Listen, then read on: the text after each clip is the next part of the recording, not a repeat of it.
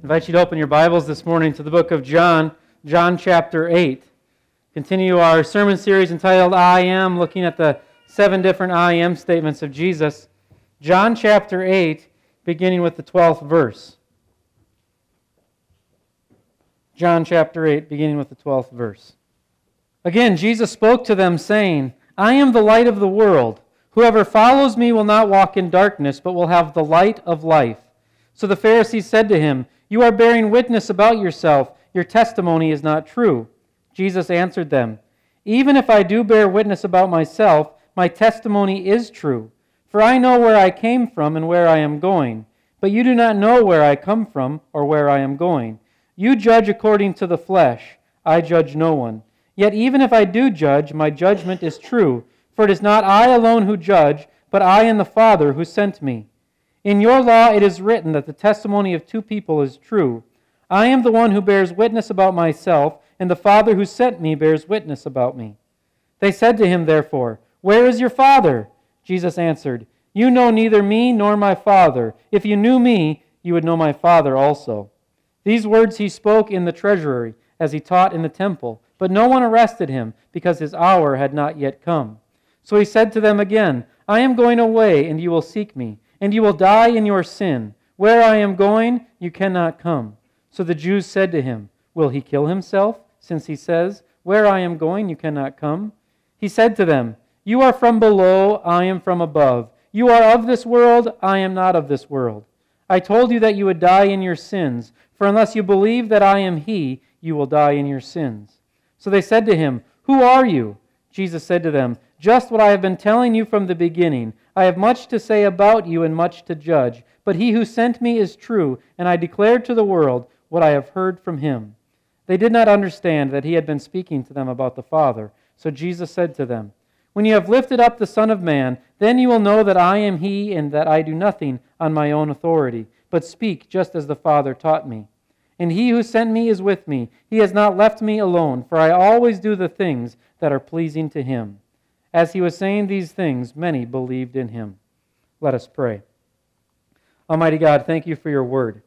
We ask that you take your word this morning and accomplish in our hearts and our minds that which you desire. We pray that you'd accomplish in us that which would be pleasing in your sight. God, we thank you for the gift of your word. In Jesus' name, amen.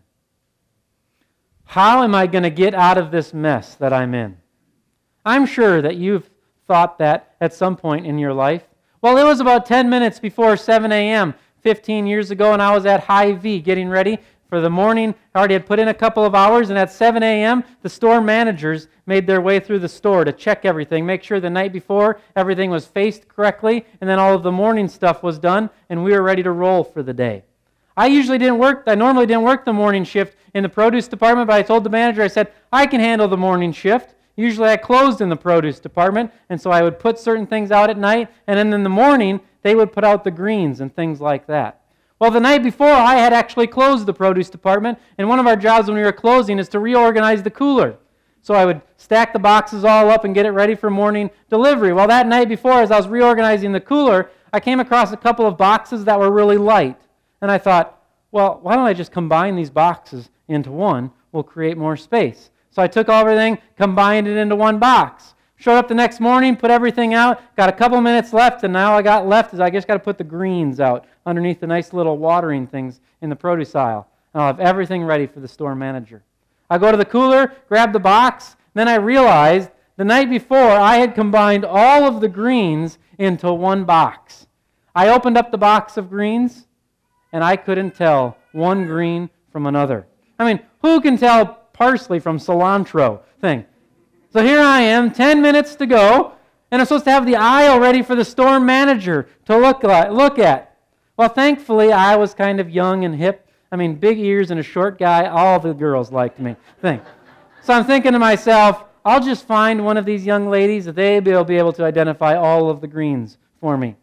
Go around the store, see if I can find some help. No one's able or willing to help me identify the greens.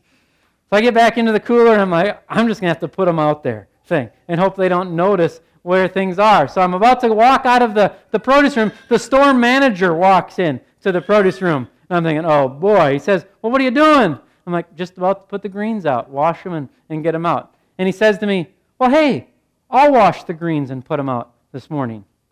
I thought, what? He goes, yeah, I got my start in the produce aisle at Hy-Vee. I'll take care of that before we do our morning tour thing. I thought to myself, oh, the manager has delivered me from this mess thing. It was a mess that I had created thing.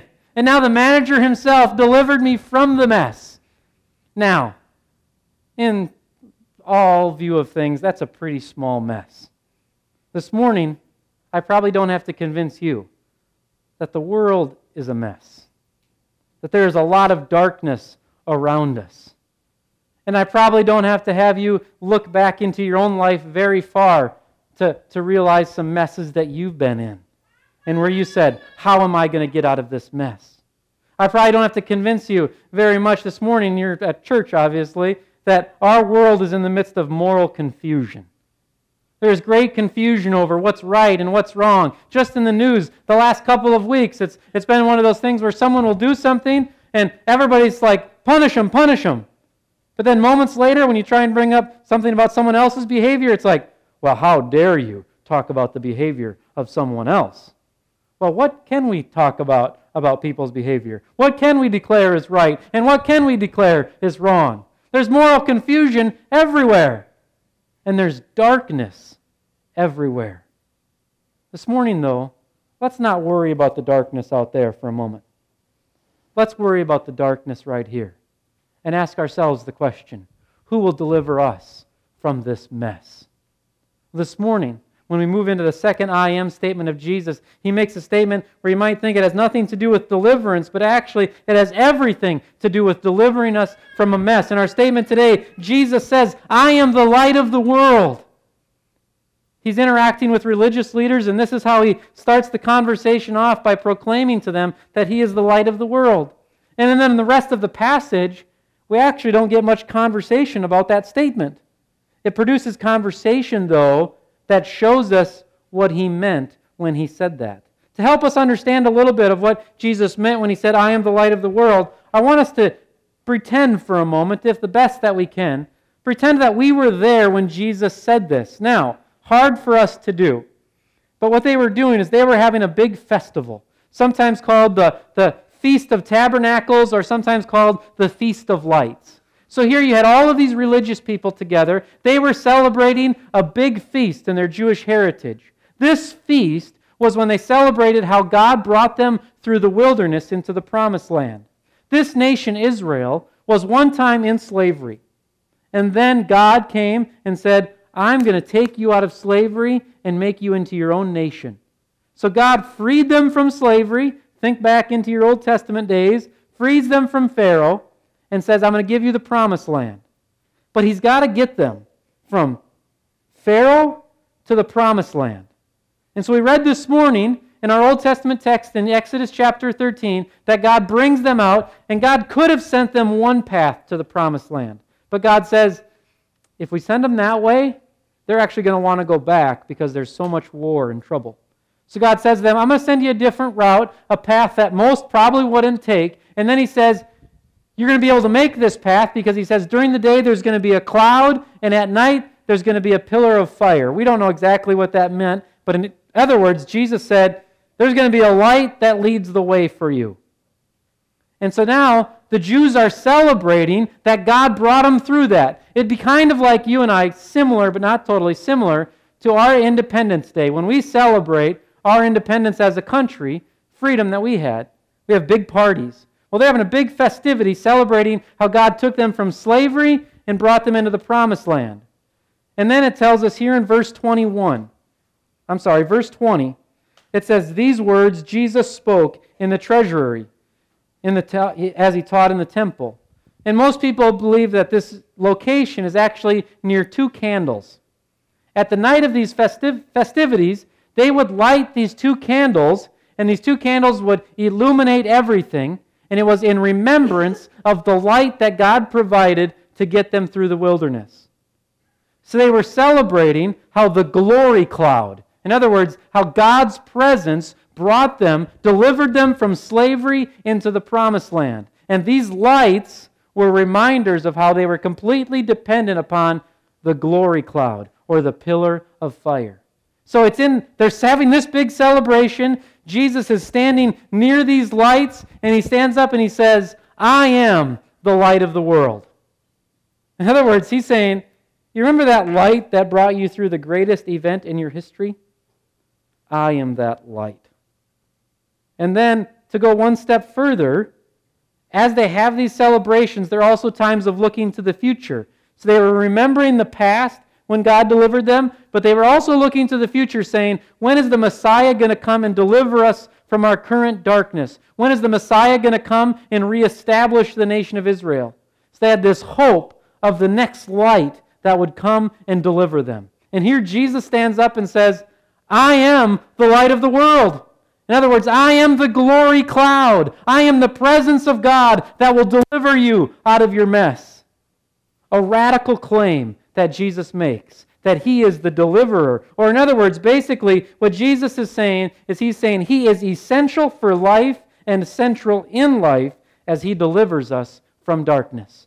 And we're going to see as we unpack this scripture passage that Jesus is claiming to be an absolute necessity to have life.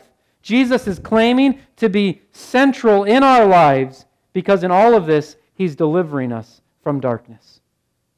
When Jesus says, I am the light of the world, He's basically saying He is essential for life. In other words, there's no life outside of Him. There's only existence. Look with me, if you would, down to verse 21. Verse 21, Jesus says to the religious leaders, I am going away and you will seek me and you will die in your sin.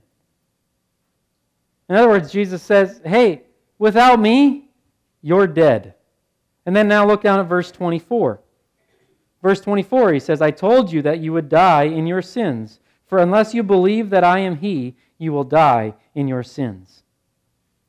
In other words, outside of Christ, there is no life. Or in other words, we die in our sin if we do not have Jesus. We are dead in our sin without Jesus. Now, the Bible teaches us that the wages of sin is death, that the end result of living a life of rebellion is death, separation from God. But it's not just this end game. The wages of sin is death right now, today. When you and I think about sin, we often think about it kind of in this bookkeeping way. That basically what we're doing is we're breaking some rules that God has got in some book up in heaven. It's not like God is sitting in heaven and whenever one of the rules gets broke, He goes, oh, darn, another one. Put it in the debit section. That's not the point. The problem with sin is not that we're just debiting some account. The problem of sin is that it steals life from us. And so if you look back into the creation account and talk about how the difference between humanity and the rest of creation is that humanity is a physical creature as well as a spiritual creature. And so when we sin, what we're doing is we're killing our spiritual life. So therefore, what we're doing is we're actually just existing, not really living. And Jesus is saying that without Him, we just stay dead in our sin. We got a heartbeat and we're existing, but we're not truly living the way the Creator created us to live. Sin robs us of life. But Jesus says He's the light of the world that delivers us from this darkness, that brings us the light that gives us life. Now, in a very scientific formula, light is absolutely necessary for life. If the sun did not come up tomorrow, we'd be done. Light is necessary for life and the whole ecosystem. Same is true spiritually as well as eternally physically, that Jesus as the light of the world is completely necessary for life. The challenge for you and I this morning is that we've made Jesus optional. We've basically made Jesus into the supersize me. You know, we've got life and we've got life pretty good, and one option is to get the supersize. Maybe I'll just add a little Jesus because then life can be a little bit better because I can have feel-good moments along the way. Jesus is not just a supersize option. Jesus is saying here, He's a necessity for life, for without Him we will die. This morning, have you actually realized the absolute necessity of Jesus in your life? Have you realized that outside of Christ, we are dead in our sin? There is no future, there is no hope. Jesus is saying He is essential for life because His light gives us life. And because He is essential for life, there's no life without Him, that also means then that He's central in life. Or in other words, everything revolves around Him. All of us have things in our lives that are central in our lives, that you make decisions based around certain things. So in our house, for example, or if we're going out to eat somewhere, I've got a little grid that I run everything through. The first question I ask, do they have Pepsi products? If they don't have Pepsi products, they don't have quality, we're not eating their thing. And so what you have is you have something that is central that everything else revolves around. You make your decision based upon that central thing.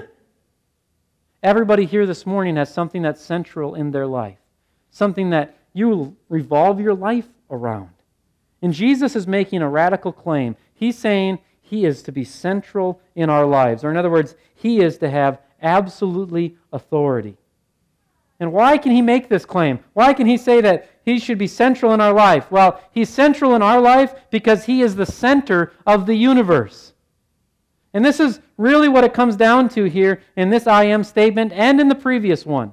Last week we talked a lot about the origin of Jesus, the bread of life, that Jesus' origin is not Bethlehem, it's not Mary and Joseph, but it's heaven. The exact same thing is right here. It's all about the origin of Jesus. Look with me, if you would, about what Jesus said here in verse 24.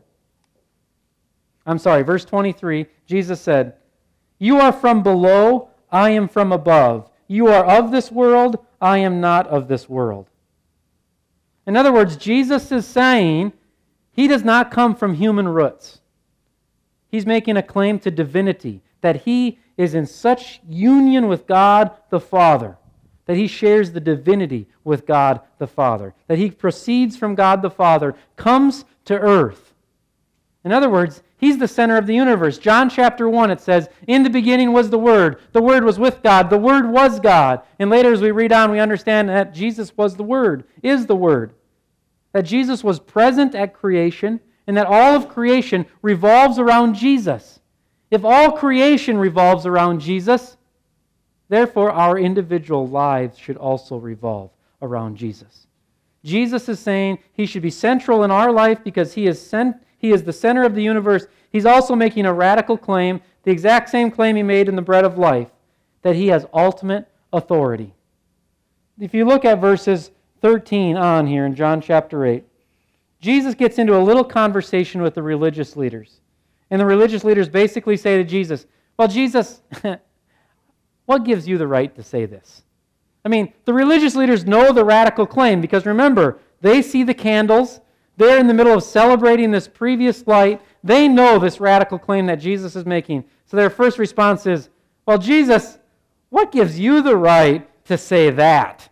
By whose authority?" And then Jesus has a little conversation with the religious leaders basically saying, "On my authority, because my authority comes from the Heavenly Father who I'm in union with." Jesus is claiming to have all authority on heaven and on earth. And it says that in Matthew chapter 28, in Jesus' final words to His disciples. He says to them, "All authority has been given to me. Go, therefore, and make disciples." Jesus has all authority, and because He has all authority, He should be central in our lives. And to say that Jesus is central in our lives, then, is to also say, then, that Jesus is the standard for living. I mentioned earlier that we are in the midst of moral confusion everywhere. Even in the church, moral confusion. A lot of times when we're making a decision about what's right or what's wrong, it comes down to a couple of things. First, what feels good? Because if it goes against my feelings, that means it goes against how I was created, which means, well, then it can't be wrong. So we base our right and wrong off how we feel, or we base right and wrong off of how he said, she said, or they said. So we kind of take a poll for the day. Well, 55%. It's legal, good to go. Jesus is saying here, when he says he's the light of the world, he's saying he is the standard. Our goal as a church is not moral improvement. Our goal is Jesus improvement. America may have been moral 50 years ago, but they may not have been Jesus 50 years ago.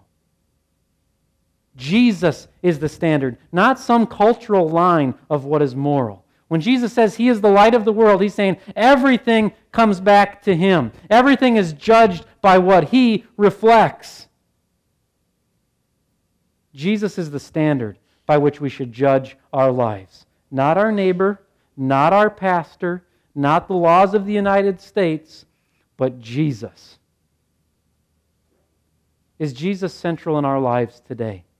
Very simply put, does Jesus have a spot at the table? When you get down to make a decision in your life, does Jesus have a spot at the table? If he's central in our life, he'll have the head spot at the table. When Jesus says he is the light of the world, he's saying he is essential to life, for life, and he's saying he's central in life. So now as we look at our response to Jesus' claim, what does it mean for our life today? So if we're to actually say, okay, Jesus, we'll take you at your word, what would that mean for our lives today? Well, it would mean first and foremost is this. It would mean that we have a life of belief and a life of following. I put these together because we so often separate them. Look with me, if you would, at verse 12. John chapter 8, verse 12. Jesus says, "Whoever follows me will not walk in darkness, but will have the light of life." Well, Jesus, that makes it sound like we have to be obedient to get salvation. I mean, that's what he's saying. Jesus is saying, follow after him, we get to have the light which gives us life. So that's what he says. Don't throw tomatoes at me. Jesus said that. Verse 24. Now, verse 24, he says, "I told you that you would die in your sins, for unless you believe that I am he, you will die in your sins." So here Jesus is saying, believe in me. Verse 12, he's saying, follow me. We've taken belief and following and separated them. So we've said that our goal is to get everybody to believe that Jesus is their Savior, and then we're like, yes, good to go. And then we've said, well, we hope that some in our church would mature, and someone would decide to maybe enter into a discipleship process and start following Jesus. Belief and following are never separated in the Scriptures. Multiple times Jesus says, follow me. Other times he says, we have to believe in him. Think of it in these terms: trust and surrender. So, if you think of when Jesus says, follow me, he's basically saying, surrender to him. Say, Jesus, you have the final say. That's what surrendering is. Jesus, you have it all. That's following. Who are you going to surrender to? The one that you trust. So Jesus is able to make these statements because Jesus knows that you follow what you believe. You surrender to whom you trust. If someone said to me, hey, we want you to surrender your kids to so-and-so. Well, I'm going to be like, do I trust them? If I trust them, I'll surrender my kids to them.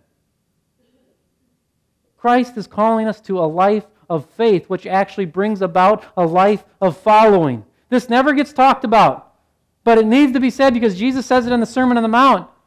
What does Jesus examine? He looks for fruit on the tree. It's because what? A good tree produces fruit. And Jesus is basically saying, yes, if you come to a life of faith in Christ, you're going to follow Christ and produce good fruit. Because when you trust, you surrender. Jesus is calling us to a life of belief and following. Have you trusted in Jesus Christ? Maybe ask yourself, are you following Jesus Christ? That's an opportunity for you to reflect and examine and see if you are trusting Christ. Our life is one of belief and following, and then also, very practically today, I said, let's not look at the darkness outside. But if we were to take Jesus at his word, that he is the light of the world, that he's the standard barrier, that he is central to our life, what we would do next is we would say, let's shine out the darkness in our own lives. You don't realize how dark something is until you add more light. I'm kind of a cheap guy right now. Well, I was even cheaper before I was married. And so before I got married, you got bathroom lights, and above the mirror you've got 5 or 6, spotlights or whatever. Before I got married, I waited till they all went out before changing any of them. I mean, it just makes sense. Save time. You save dollars, so you buy more at once rather than just one. And so I just never changed them. And all of a sudden you get married and, hey, there's the light out up there. Well, yeah, but it's only one. Well, now we change the lights when the lights go out. Well, all of a sudden you change the lights in the bathroom and it's like, wow, I didn't know I had nose hair there before. Because you didn't realize how dark it was until you turned on more light. Some of us this morning are wandering around going, I'm a pretty good Christian. It's because you're comparing yourself to another Christian and not Jesus himself. How about letting a little light of Jesus shine on you this morning? And examine your own heart and your own mind and drive out some darkness in our own lives. It's because when we start to study the light of Christ, the glory of Christ, we become aware very quickly of our own imperfections. If we want to actually say, yeah, Jesus, you are the light of the world, we're going to let that light shine out some darkness in our lives. That there is this salvation idea that when we come to faith in Christ, that we are set free from our sin, that sin will not have the final say. Yet we all realize, though, that sin is still functional in our lives and still active. And this promise is taken care of. But yet we should still, with all of our strength, with all of our power, fight against this functional sin that exists in our life. We're not earning our salvation. We're simply being obedient to the one who gave us salvation. And say, Jesus, drive out this darkness functionally in my life. This morning, don't look at your neighbor as a mirror, but look at Jesus as the mirror. Shine a little more Jesus in our life. We'll actually bring a little more light. And when we get a little more light, what do we get? Back to verse 12. But we'll have the light of life. That when we get light, we get life. This morning, Jesus is making a radical claim because Jesus is still alive today. He's saying He is the light of the world. In other words, He's saying He's come to clean up our mess. He's essential for our life and central in our lives. And who is this for? Look with me back at verse 12. Maybe the most powerful word in the whole Scripture passage. Verse 12, Jesus says, I am the light of the world. Whoever. Maybe your translation says this morning, anybody. Who is the light for? Whoever will believe. Whoever will follow. Maybe this light is for the woman who was caught in adultery just before this passage of Scripture. Maybe this light is for the man who was born blind. It's because this light is for whoever will believe and follow. This morning, you're one of the whoever. This light is for you. This light is to deliver you from darkness, to give you life, life eternal. Tomorrow morning, I don't have a box of mixed greens that I've got to get cleaned up. I don't have a box that's a mess because I dumped them all together. But today and tomorrow, you and I probably have a mess because of other things that we've done, things that the Bible calls sin. And there's only one way out of that mess. It's not trying harder. It is not trying harder. It is not avoidance. There's only one way out of that mess. That's the deliverer himself, the one who says he is the light of the world. Let him be the deliverer in your life today. Deliver us from darkness so we can go out and help deliver the world from darkness. Let us pray. Almighty God, we give thanks to you that you shine your light into our hearts. We give thanks to you, O Lord, that you make sin known in us and give us an opportunity to confess. Lord, thank you for your forgiveness today. Lord, I pray specifically today that you would shine your light and make us aware of areas in our life that are dark. And give us boldness to confess those areas to fellow believers. And Lord, I pray that you'd bring freedom to us in those areas. God, thank you for your patience this morning. Thank you for your kindness. Thank you for giving us this everlasting life. We praise you for who you are. Lord, we pray that you'd bring us victory in Jesus. In Jesus' name that we pray. Amen.